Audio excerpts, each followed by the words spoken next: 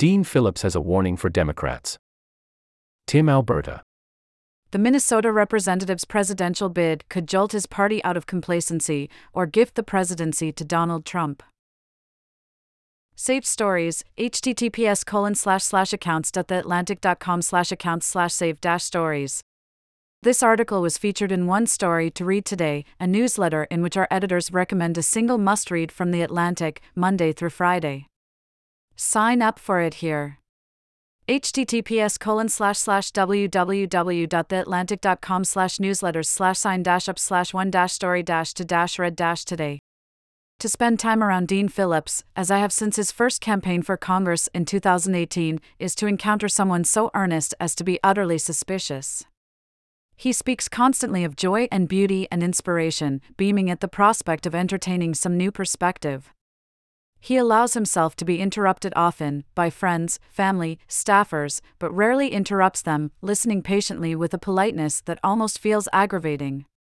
With the practiced manners of one raised with great privilege, boasting a net worth he estimates at $50 million, the gentleman from Minnesota is exactly that.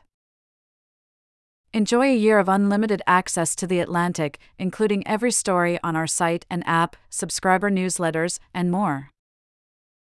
Become a subscriber, https://accounts.theatlantic.com/products/?source=loss-inventory and referral=loss-inventory. But that courtly disposition cracks, I've noticed, when he's convinced that someone is lying.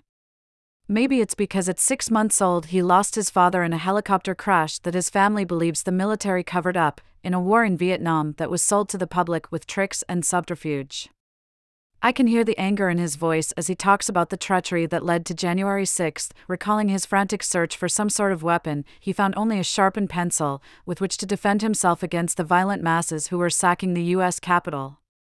I can see it in his eyes when Phillips, who is Jewish, remarks that some of his Democratic colleagues have recently spread falsehoods about the Israeli-Palestinian conflict, and others in the party have refused to condemn blatant anti-Semitism. Never miss a story. Start your free trial. Uncompromising quality. Enduring impact.